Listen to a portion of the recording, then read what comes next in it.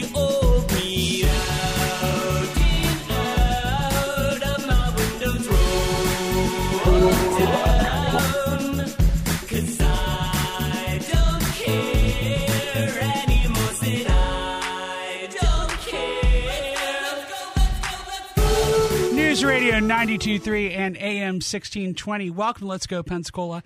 I am your host, Julio Diaz. Happy Boxing Day to you. I hope you had a great Christmas yesterday. I'm going to forewarn you as we get into our discussion today. I'm talking right now like it's Saturday afternoon, but we did pre-record the show for the holidays, so that'll probably come into the conversation a little later, which is why I bring it up. Normally, I would just let you guys think that I'm talking to you live, but today we are pre-recording earlier in the week because of the holidays. But the reason I say that is because we are going to be talking today. This is actually my last show of 2020.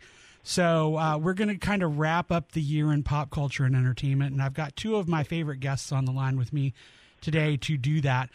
First of all, joining me, he is the program director for Pensacon, and he is an award-winning filmmaker, screenwriter, and director, Steve Wise. Hey, Julio. How are you doing? Hey, I'm doing well, Steve. Merry Christmas to you, too. And also joining us from the Movies Are Terrible channel on YouTube, and not an award winner, but he's an award winner in our hearts, Jeremy Branch. I will take that. I will take that times two, and I will hold it against you the next time you criticize me. I will say, but I am an award winner, Julio, in your heart. Thanks for having me. Merry Christmas to both of you. We're all winners, aren't we? Yeah, sure. Yeah, we'll say that anyway, because we're coming up. Well, we survived 2020, so that makes us winners. Yeah, I was going to say we're coming up on the end of not such a winner year, unfortunately. This has been, I mean, I can't say it's been all totally terrible for me, but in general for the world, I would say this is been maybe the worst year of my lifetime. Yeah. I mean, it's just, the jokes that have been going on all year, like, Billy Joel would have had to write a whole new We Didn't Start the Fire for just 2020. That, you couldn't get all of 2020 into one verse if we didn't start the fire. You'd have to write a whole new song. There's been things like that have been going on all year.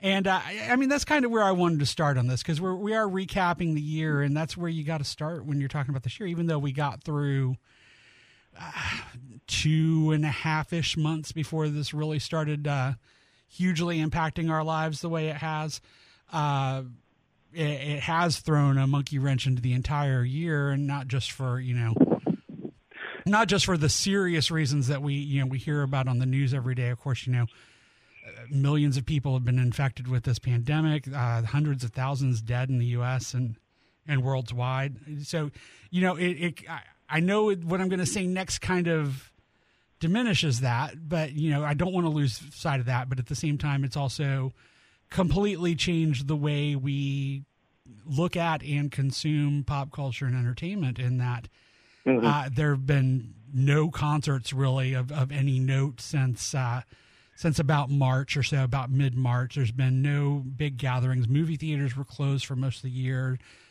They're open back up now in a lot of places, including here on our Gulf Coast, but with very limited attendance and people not going to them.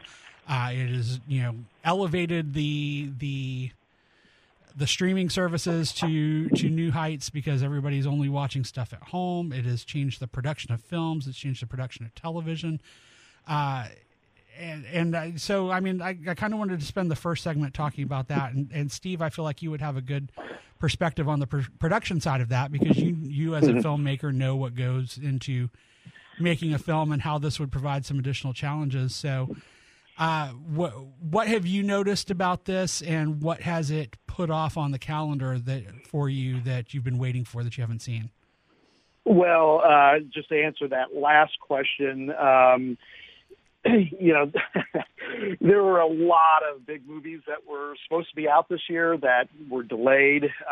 Like, for instance, Wonder Woman 1984, which, I'm sure we'll be talking about the distribution of that here shortly. That's why I brought up that we're pre-recording this. For those folks that are listening on December 26th, You can actually watch it now because it's in theaters now and it's on HBO Max now as of yesterday. But we have, being three people that would have been likely to see it as soon as it has come out, as we're talking right now, have not seen it yet. So that's why, that was the main reason I brought that up at the beginning of the show. But you have like so many big movies that just were not released this year. You know, there were no Marvel movies released this year. Yeah, that in and of itself is insane. There's basically no Marvel content this year, other than the comics. Which I can understand the studios not wanting to release their big tentpole movies when nobody's going to see the theater, going to the theater to see movies, because it's a waste of money basically, because they've spent hundreds of millions of dollars to produce and market these films only for zero return basically.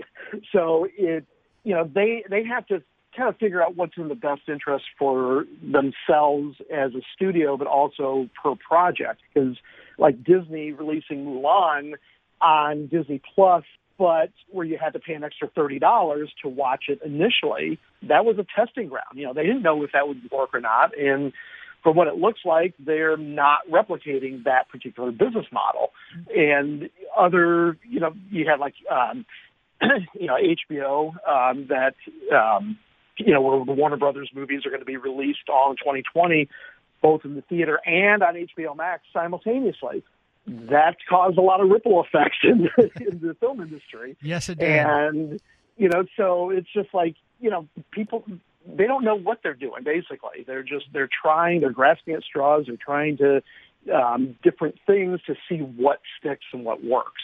Well, and it's interesting, you mentioned the Disney Plus thing. We also got, as of yesterday, as of Christmas Day, Soul, the new Pixar movie, dropped on Disney Plus for free. That's something that would have been a theatrical release. But then they are going back to that Mulan model next year for Raya and the Last Dragon, which is the next Disney animation film. And I'm kind of surprised by that. And I do have to kind of wonder, is there some reason they're only doing this with Asian-themed movies at Disney? It's a good question. I don't get that at all. But I want to dig into that a little bit. Jeremy, the whole Disney Plus thing, the HBO Max thing. How is this affecting how you consume movies? Well, it's an interesting situation where all of the quote-unquote event movies are barely events anymore. I mean, at this point, there is no event. So that kind of concept is evolving and changing. When you look at the roster of films that are being released on HBO Max, and you look at the roster of films that are being released on Disney Plus, by all accounts, these should have been massive blockbusters that everybody took their families to go out and see. And, and due to the current state of the world, all of that stuff has been put on hold. I agree with what Steve said, that everybody's just trying to use their intuition to feel their way through this. Nobody really has clear-cut answers, and so everybody's just kind of stuck sitting here. And I don't know if we can cut to clips, but I think Tom Cruise said it best. Just roll that real quick. All right. Yeah, what a maniac. Yeah, we're not gonna roll that. All right, fine. I feel like Tom Cruise's sentiment was in the right place. I feel like his delivery was completely out of line, but that's in regards to the Mission Impossible movie that has been in production for quite a while. He brought up how the rest of the industry was kind of looking to them to kind of set an example and to see how things will work out moving forward. And I think that's kind of where everybody's at with releasing Mulan and charging the premium, with HBO dropping all their films on HBO Max. Nobody knows if this is going to be fruitful and turn out well, but they really have very few options. So I try not to be super critical of the decisions that they're making. One thing that I do think is positive about it is, with nothing being an event, everything can be an event. And we'll talk about favorites and stuff, but a thing like Queen's Gambit comes along and just kind of like blows everybody out of the water. And that's not the kind of thing that would have, if it were a film, that wouldn't have done great in the theater. So I do like that it's kind of leveling the playing field for smaller movies. And I think that's a good thing. Yeah, I agree. But I find overall that I'm actually I'm used to going to the theater just about every week and seeing at least a movie a week. And I have not kept up that pace at all this year, even though it would have been possible for me to very easily at home to do that. But we've got to take our first break. We'll talk about this a lot more when we come back. You're listening to News Radio 92.3 and AM 1620. I'm mad at Disney. They tricked me, had me wishing on a shooting star. But now I'm 20-something, I still know nothing about who I am or what I'm not. So call me a pessimist, but I don't believe in it. Finding a true love kiss is bullshit. 'Cause I felt sad love, I felt bad love. Sometimes News Radio 92.3 and AM 1620. Welcome back to Let's Go Pensacola. I am your host, Julio Diaz. We are talking about wrapping up the year in pop culture with two of our favorite guests on the show here. We've got Jeremy Branch and Steve Wise on the line. I thought that was one of the new songs in 2020 that has jumped out at me the most this year. That is Salem Elise with Mad at Disney. And I just felt like that was kind of an appropriate song for 2020 as well, because it's been an interesting year Disney-wise, because you've had all this great content that has either come out or that has been announced for Disney Plus. But you've had the things like no Marvel content the whole year, which is really weird. After 10 years of it coming like clockwork, you've had things like, of course, on a more serious note, all the layoffs that they've had to do between the mergers that they've done, and then the way COVID has affected the theme parks, which is of course a major part of everything at Disney. But I wanted to bring in on the bumper music this year just some of the music that I thought really stood out this year. And that was one. And it's interesting to me because the music that's standing out to me this year, and I know this is probably not the case for you guys because I don't think you guys are on TikTok. But I've discovered a lot of music through TikTok this year. Songs kind of go viral on TikTok, and different people do dances to them, or they do lip syncs to them, or they do, just use it as music in their videos. And I've discovered a lot of music that way this year, and that was one of them. That was a big trendy song on TikTok for a little while there. Well, that's a nice silver lining to TikTok. If it has introduced you to lots of new music, then I need to get on board with that because, 2020 hasn't been a big music listening year for me, unfortunately. Yeah, I'm not saying that it's necessarily all been good music, but that particular one was. And the other one, I think we won't stick on music too long here because, like I said, I know you guys haven't necessarily had the same experience with it that I have, but I think everybody has heard about WAP this year. That would be the one song that everybody has, if they haven't heard, they've at least heard of it. And even though it came out kind of late in the year, so I was just looking at the Billboard year-end charts yesterday, and that was what I was most curious about, was where that ended up on the chart. And I think it came out a little too late in the year to be in the top 10, so it ended up at number 25. But I thought for sure that that would be one of the top, because it's just been everywhere for the past 4 or 5 months, and it's been so controversial, and it's been all over the place. And that's another one that has been, a big one on TikTok. Lots of people. There is a certain dance to that song that a lot of people do, and then there's people parodying it and making fun of it, and it's a whole little niche culture unto itself, I guess is the best way to put it. Unpopular opinion, I prefer the Ben Shapiro remix. Throwing that one out there. I don't think Ben Shapiro is like the desert of WAP. Let's put it that way. Well, the thing I can add regarding both Ben Shapiro and the song that we're referring to is that there are certain people in the media and in our culture who have careers out of shock value and controversy and stirring things up. WAP is a good example of that, as far as, hey, let's throw something out there that will stir things up, and it was effective. People talked about it. So it was, and I think the interesting issue there is not just the shock value of the song, which it certainly does have, but the female empowerment side of it. A lot of people took the song to heart because it kind of is about women owning their own sexuality, and that's that's important. So I don't know if that's the best way to, encourage that, but I'm just a dude. I don't really I shouldn't really have a say in that. That should be up to the ladies. So. Yeah, we're three guys here talking about. Yeah, I am. Probably not we're probably not the experts in. Yeah, I am not the guy that's going to sit here and tell women how to empower themselves. That is entirely up to them, and more power to them. I'm all for it. But let's move on from that, and kind of get into some of the stuff that we really enjoyed this year. We talked a little bit about how this has changed the way that we consume pop culture. And for some of us, I think it has increased the amount of pop culture that we consume. For some of us, like myself, I think it may have actually decreased because it gets to that point where there's a million things I want to watch and I don't know what I want to watch. So I just end up watching YouTube clips of The Office, which has been a big thing for me lately. Or, you drift back to those comfort things that you know and are familiar with instead of watching the things you want to watch. Like the new version of The Stand just came out. I know I want to watch that, and I just haven't been able to put myself in front of the TV and start it yet. Have you guys, Jeremy, you said you're running into that as well?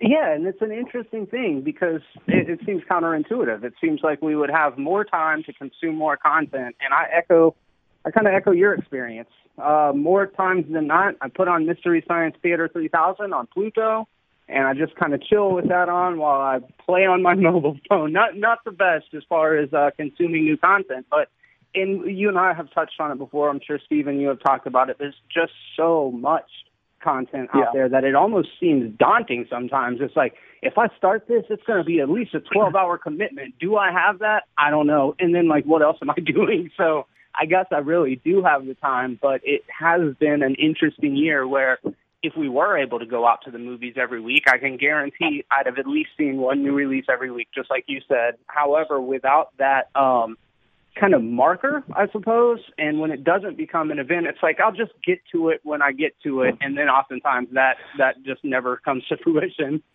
Yeah, see, I feel like that's even happening to me with movies, unless there's something that I'm super, super, super hyped about, or that it's just like the zeitgeist thing of the moment, and I happen to catch wind of it at the same time that I actually have time to sit down in front of something. I'm not rushing to it. We finally got Mulan on regular Disney Plus, and I haven't watched it yet. Neither have I. I haven't seen it either. There's a lot of stuff like that, but at the same time, I have made time for a few movies that were very much like, oh, this is the thing that everybody's talking about right now.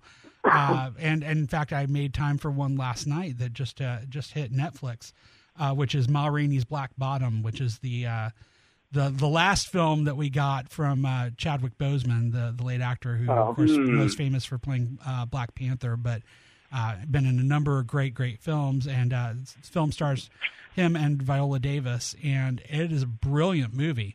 Just a couple of amazing performances, and I really expect to hear their names at the Oscars this year. It's based on an August Wilson play. Of course, Viola Davis already has an Oscar for playing a character in a movie adaptation of an August Wilson play, so that's kind of interesting. Now, of course, being Fences, but now that she's done this film. And this is a film about a real blues musician. Ma Rainey was a real person, and she was considered the mother of the blues, and she was this Southern blues queen, and this film is about her and her band going north to record an album and everything that's going on, all the drama that's going on around that. And just some amazing performances, and goes places you don't think it's going to go. And man, this is I think, first of all, I think you're going to see, I think Chadwick Boseman's going to be a lock to win an Oscar on this, just from the sentimentality of him being gone and everybody missing him so much, but the performance would be worthy anyway. The Oscars are going to be interesting this year because of the lack of movies in theater. We had that controversy, a year ago about whether Netflix movies qualify for Oscars. Yeah. And now it's like, because very few movies have actually been released in the theater, they're going to have to look at streaming services and alternate distribution platforms. to present the awards to. It may not last, but really, once you open up that bottle, it's kind of hard to put the genie back in. Yeah, and once theaters have opened back up, they have gotten back into, with these Netflix films in particular, doing the qualifying run thing that they've done. And it's been interesting because given the way distribution has changed, normally we never get those kind of films, those qualifying run films here in Pensacola. Right. But the theaters in Gulf Breeze and Pace actually have picked up a lot of those films this year. They did run Hillbilly Elegy and Midnight Sky and a couple of the others, but not this one, unfortunately, because it would be interesting to see this one on a big screen. And they didn't they didn't do Mank either, which I'm very much looking forward to. David Fincher's new film, which is also on Netflix. Well, it's interesting looking at the list of movies that are playing in the theaters, and you don't see these huge tentpole movies for the most part. What you see is a lot of original stuff, original content, and old movies that have been re-released. Yep. Well, and so it's. I'm sorry. Go ahead. I was going to say, just for people that are complaining about Hollywood not having anything original that they're putting out for us, if you want to chance the movie theaters, this is the time to go and see original movies. Yeah, I agree. It's funny because we didn't really get a whole lot early in the year that I think would have been something that people would have talked about Oscar fare. We've heard a little bit about maybe The Invisible Man being a movie that was pretty well received and maybe something for Elizabeth Moss. But the films that have been really in the discussion so far have been Netflix, it's been Amazon, et cetera, versus big theatrical release. One of the other ones that I made time for that I think is one we're going to hear about at the end of the year is The Trial of the Chicago 7. Okay, I've heard that one. Yeah, Aaron Sorkin's film, which again has a bunch of brilliant performances, and of course Sorkin's such a brilliant screenwriter as well. I made time for that when it first came out. And, I saw that one. It's a great movie. Very, very enjoyable. And then, another one that I think was kind of the zeitgeist film at the moment. It's been a big year for Sacha Baron Cohen. The other one, of course, is Borat subsequent movie film, which I thought was actually much better than the first Borat. I was not the biggest fan of the first Borat. And I thought it was really funny, but really had a lot to say. And the first film had a lot to say, too. But this one was just especially relevant to the moment in politics and with the election going on and everything like that. There's some kind of, career year achievement award there for Sacha Baron Cohen between Borat and The Trial of the Chicago 7, which I knew he was in and forgot and didn't realize who he was until the end of the film. And that's right now. He's right now my pick for probably best supporting actor, I guess I'd have to say, since I think Chadwick Boseman's going to be the best actor. If I were running his campaign, I would put him in for best supporting actor. We've got to take another break, guys. We'll be back with more in just a moment. You're listening to News Radio 92.3 and AM 1620. I'm not your friend or anything, damn. You think that you're the man, I think therefore I am. I'm not your friend or anything, damn. You think that you're the man, I think therefore I am. Stop. What the hell are you talking about? Get my pretty name out of your mouth. We are not the same with or without. News Radio 92.3 and AM 1620. Welcome back to Let's Go Pensacola. I am your host, Julio Diaz. We are wrapping up the year in pop culture with Jeremy Branch and Steve Wise. And I don't think you can talk about 2020 in pop culture without mentioning that artist, Billie Eilish, who has been just everywhere. Well, everywhere except on tour on a stage. We were actually supposed to see her here in the Gulf Coast at the Hangout Music Festival in May. She was going to be one of the headliners, and of course that had to be canceled because of COVID.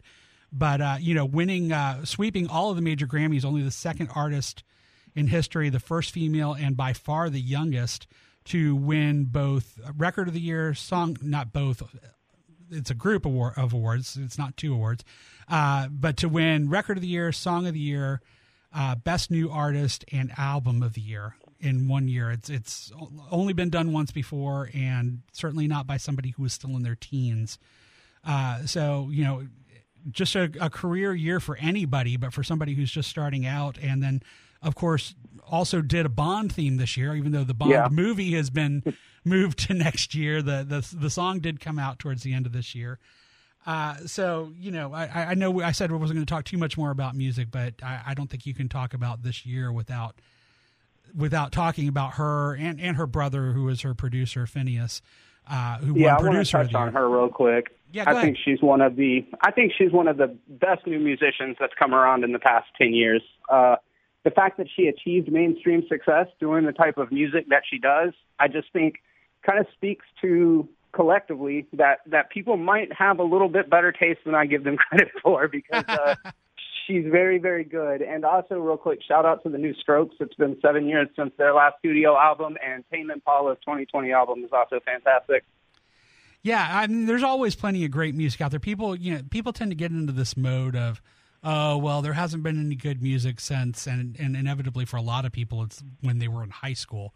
And it's easy to get stuck in that, but, you know, open your mind, look around a little bit. You're going to find that there's great music every year, and there's great music in every genre too. You know, some people get narrow-minded about, I like everything but country, or I like everything but, you know, I don't like hip hop.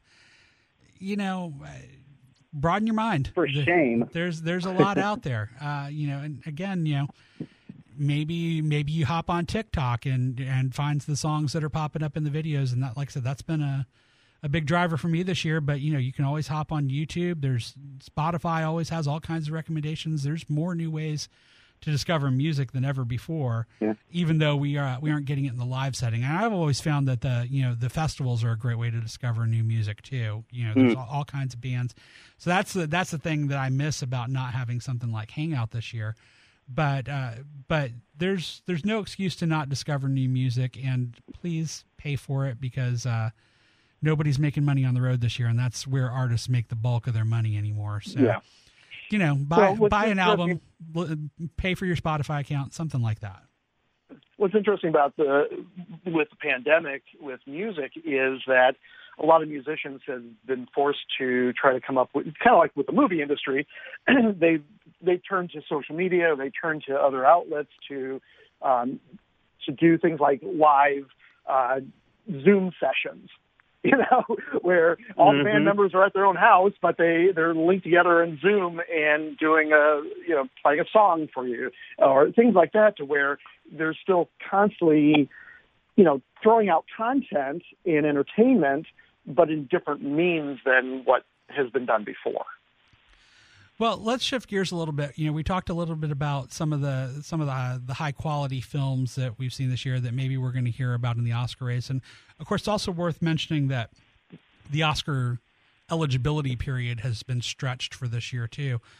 So I think they're going to allow films to qualify through the end of February, if I'm remembering correctly. And then we're not going to see the actual Oscars until April. So that in and of itself is interesting, in that it has unjammed what we would normally see this time of year, with a lot of films rushing out to get their qualifying runs in. We would normally see a lot of artsy and independent fare this time of year, and we're seeing some of it, especially on Netflix and some of these other services. You know, I mentioned Ma Rainey's Black Bottom just came out. Midnight Sky, George Clooney's new film, is getting ready to come out on Netflix. Mank, David Fincher's new film, has just come out recently, and we're seeing a number of things like that. But I wanted to give you each a chance to maybe pick out a film or two that resonated with you this year that wasn't necessarily awards fair or anything like that. Although you know who knows what we'll end up seeing. But we'll start with Steve on this. Was there a film or two that you really caught into this year? Well, you know, honestly, I've been watching more. We kind of like getting back to the discussion we had earlier, as far as I haven't really been watching a whole lot. I've been watching streaming. You know, I've been watching shows. The Trial of the Chicago 7 was a fantastic film. You know, we've already discussed that. That's probably one of the few original films that I've actually gone out of my way to watch this year. And I think the performances and the writing were phenomenal in that film. Yeah, I can't agree with you more on that. Just across the board, great performances, and you know, I've seen some people kind of snark about it a little bit, and yeah, I get that Sorkin has a very definite style, and it's kind of easy to pick out that style, but I don't care. I love it. You know, I loved The West Wing, and you know, I'm perfectly fine with him doing movies that are in that same kind of mode. Jeremy, well, and a lot of the dialogue came directly from the transcripts from the trial, too. Right, absolutely. Jeremy, did you have a movie or two that you were particularly riding high on this year? So, first of all, you mentioned Invisible Man. I think that one is incredibly well done, and one that I'm pretty sure people have gotten hip to because there were so few movies that came out. Around that same time, The Hunt came out, and I understand that was a divisive movie, but I really enjoyed it. I thought kind of similar to South Park in its satire. It wasn't afraid to take aim at everybody, and I can appreciate that. I really enjoyed The Hunt. And then on a kind of more, I guess, niche market, I really enjoyed Host. Did you guys see the Zoom horror movie Host? No. It's really cool. It's available on Shudder, and they did it during quarantine. So talk about trying to find creative approaches to telling stories. This is all done via Zoom conversation, and it's really interesting. It runs just under an hour and a half, and it's tightly wound. It keeps it suspenseful throughout, so I definitely recommend checking out The Host. I think that one was one that is timely, relevant, and actually a kind of new spin on the found footage genre, which I think is great. Oh, interesting. I'll have to check that out. Now, I want to go back for a second because you mentioned The Hunt. And that was a movie that actually got pulled from release and then ended up coming out like in the first few weeks of the pandemic, kind of like an under the radar. Okay, we're going to go ahead and get it out there now while nobody's paying attention. Yes. But you know, to me, the thing that turned me off of the idea of seeing that movie was not the politics of it all, because I could see that seemed to be, you know, satirical at the very least. I just felt like it was going to be yet another retread of The Most Dangerous Game. Well, yeah, that's fair. That part is fair, but it's definitely the biting satire. And what's so fascinating about that, just to touch on it very, very quickly, is that the people who were the most up in arms about it, they were actually represented as what you would consider the protagonists and the heroes of the group. So it just shows that without context, people rush to all sorts of decisions without even knowing that clearly the people getting hunted aren't going to be the bad guys. That doesn't even make sense. You know what I mean? Wait, you're saying that people rush to judgment and jump to conclusions without seeing things? And they do. Without knowing what they're talking about? And do they allow these people on the internet? No. Okay, good. Because that would just be a mess. If those people were on the internet, then man, society as a whole would just start to crumble, I think. It's a fair point. Oh boy. What a world. Well, so I've got one that I want to mention. I don't know if you guys have seen this film. I think, Jeremy, I may have mentioned this to you, and you may have mentioned that you saw it. But it's a film that was released on Hulu called Palm Springs, and the title is kind of nondescript, but it is a very interesting mix of science fiction and romantic comedy, starring Andy. It's a fun movie. Yeah, starring Andy Samberg, Kristen Milioti, who you may know as the mother on How I Met Your Mother, and J.K. Simmons is kind of the third, not really lead, but he's like the main supporting character.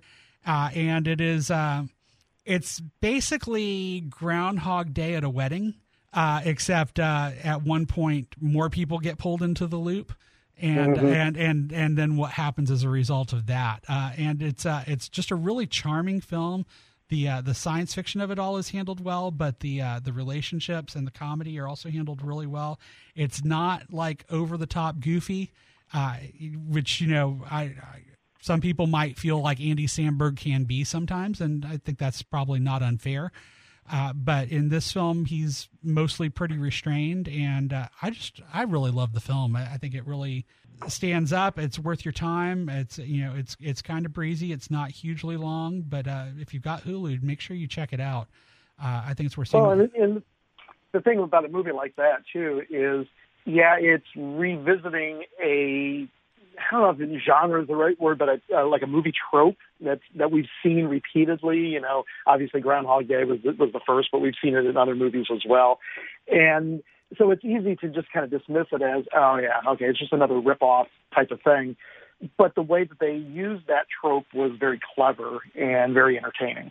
Well, yeah, obviously I couldn't agree more. We've got to take another break, guys. We will be back in just a moment with more. You're listening to News Radio 92.3 and AM 1620.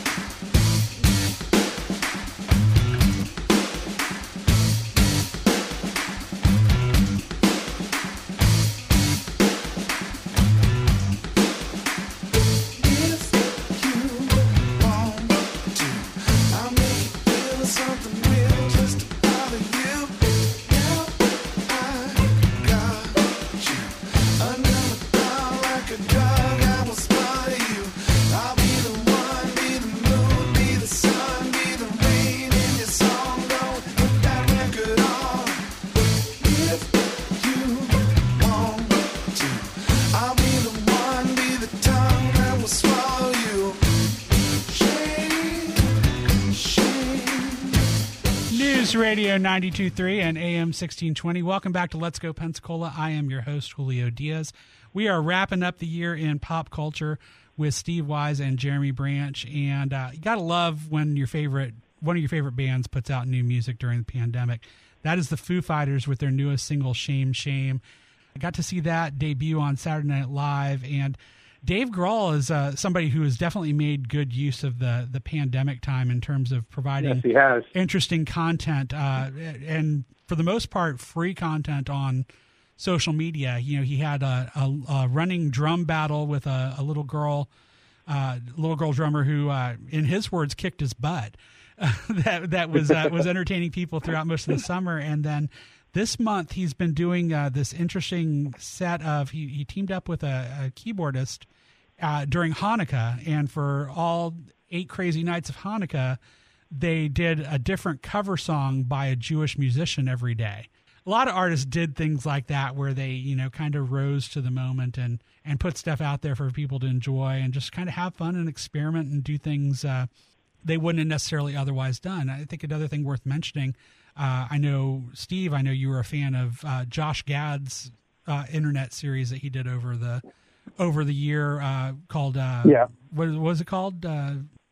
Reunited Together or something? Reunited Apart. That's it, Reunited Apart. Yeah, so which he actually pointed out that people keep saying it's called Reunited Together. That's actually Reunited Apart.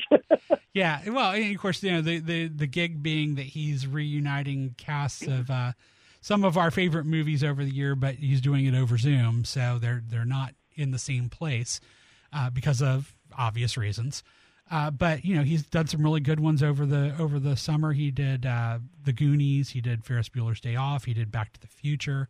And Wayne's World. Yeah, he just did Wayne's World. I haven't had a chance to watch that one yet, but looking forward to seeing that. And the latest is The Karate Kid. Oh, is The Karate Kid out? See, that seems like you're kind of defeating the point. There's already a series with those guys. Well, they actually did a sneak preview little video that was like a minute long, and it made that exact joke. It's like, why are we doing this? Because we already are reuniting. Yeah, I'm going to see you at work next week. Yeah, right. That's interesting. Well, you know, and that gives us an opportunity. You know, we've kind of danced around the subject throughout the entire show, but streaming shows is really where energy has been this year. And Cobra Kai has been one that people have been talking about a lot. It started out on YouTube for 2 seasons, and now it's making the jump to Netflix. And I think a lot of people discovered it when the first 2 series jumped to Netflix. And then now we're going to get a season 3 coming up early next year. Have either of you watched this yet? Oh yeah. Oh yeah. Okay, so I'm the odd man out here. So Jeremy, give me the rundown here. All right. So our protagonist this time around is Johnny Lawrence. Basically, what we've done is kind of inverted the perspectives. So instead of Johnny being the bully that did what he did to Daniel, it's this new kid came into town, beat me up in front of people, stole my girl, and now I'm kind of a sluggy middle-aged man trying to cling on to his high school glory, while Daniel has grown to be a very successful car dealer and has billboards all over town. So essentially the conflict is set up that Johnny decides he's going to reopen the Cobra Kai studio.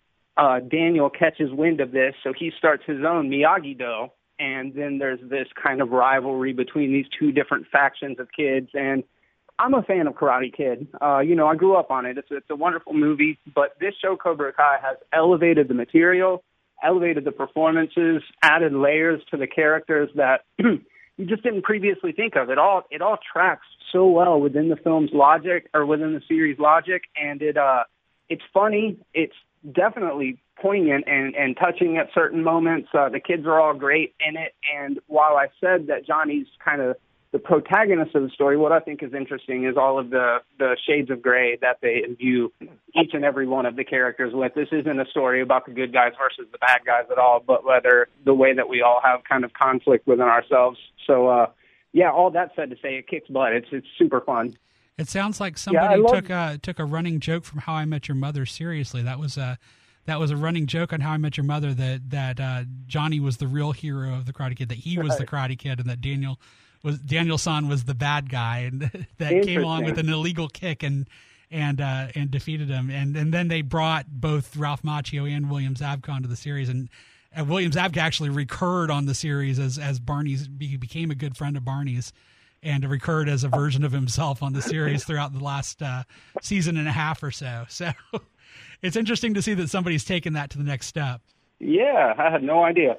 Well, and the show did a really great job, like Jeremy was saying, of presenting the characters as far as being flawed. Every single one of them has flaws, but they also have good sides. And even, when they brought Kreese back at one point, and they showed a side of him that allowed you to be sympathetic toward him.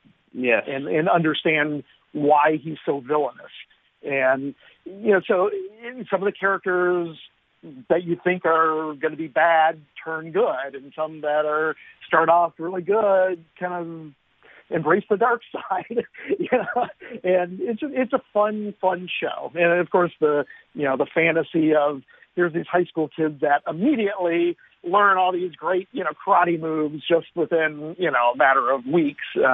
It's still you can buy into it because the way that the show presents itself. So, but it's great cast of characters, great acting, sometimes cheesy writing, but it's still very fun. Well, it seems to go back to the old maximum that everyone that everyone is the hero of their own story. Like nobody ever sees themselves as the villain. So, so it's interesting because I don't think I've seen a lot of series that or films or anything that have really taken that perspective into mind. You hear actors talk about it when they're playing the villain and they tell, no, I'm the hero of this story. And, absolutely. But you don't really see that played out. You're usually such a point of view that you don't see those kinds of shades of gray in a lot of things. So that's interesting. Speaking of shades of gray, I think that we cannot let the end of this show go by without addressing, at least in the nerd world, the streaming series of the year and the topic that nobody has shut up about for at least the last 2 weeks, and that being The Mandalorian. And it is a series that does deal in shades of gray and playing both sides of the law and everybody being the hero of their own story.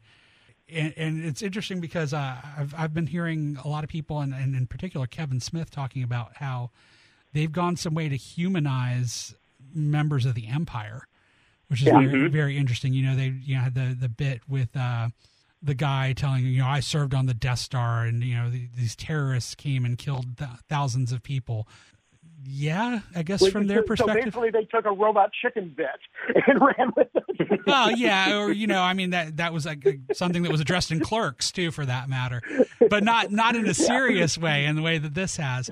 But, just over and above everything, and I don't want to get into spoilers on the most recent episode, although if you've spent 5 seconds online, you probably already know what happened. Too late. But just some of the amazing things that you don't expect them to go to, that they go to.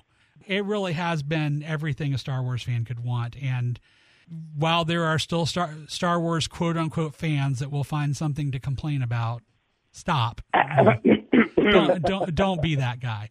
And I hear you clearing your throat, Jeremy. Are you about to be that guy?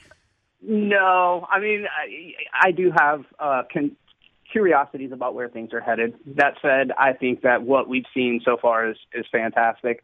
I don't know if I'm in the minority or if other people feel the same way, but I feel like season 2 was just consistently great. The second episode might have not been my favorite of the lot, but I really, really liked the show. One thing that I appreciate about it, which isn't always the way that I am, because I like shows that trust the audience and kind of put a little bit of, put a little bit of learning about it in the hands of the viewer. But Mandalorian's great because you can be a casual viewer and still have a great experience. And if you want to dive deeper into the lore and kind of see where all of the dots connect, there's that for the diehard fans as well. So I think they've struck a really good balance, and it's really refreshing right now in a world where all TV series are completely serialized. You can't know what's going on in episode 5 unless you've seen 1 through 4. I feel that The Mandalorian is almost like you could take each individual episode and still have a fairly firm grasp on what's going on with the series. So I think, Favreau and his team did a great job with that. Yeah, we got a surprise best drama series nomination for the first season as far as the Emmys go. So do you think Baby has a chance to win for season 2, Steve? I don't think so. It would be really surprising if a show like this wins anything other than technical awards, because generally speaking, when you're looking at Oscars or Emmys, they go with traditional dramas more times than not, and it just really has to be a phenomenon like Lord of the Rings for the Academy to take notice, and other than just a nomination. They throw out nominations because we kind of have to, but as far as wins go, it would be a long shot. Although I will say we're coming off of several years of Game of Thrones winning best drama series in a row. So I could see where maybe they wanted to take a year off of doing anything speculative. But, I don't know, man. This has been the series of the year in a lot of people's opinion. We are out of time. I want to thank you so much for wrapping up the year with me. We will be back in 2021. Our next show will be in January. So we will see you next year. Hope you have a happy new year. Until then, you're listening to Let's Go Pensacola on News Radio 92.3 and AM 1620.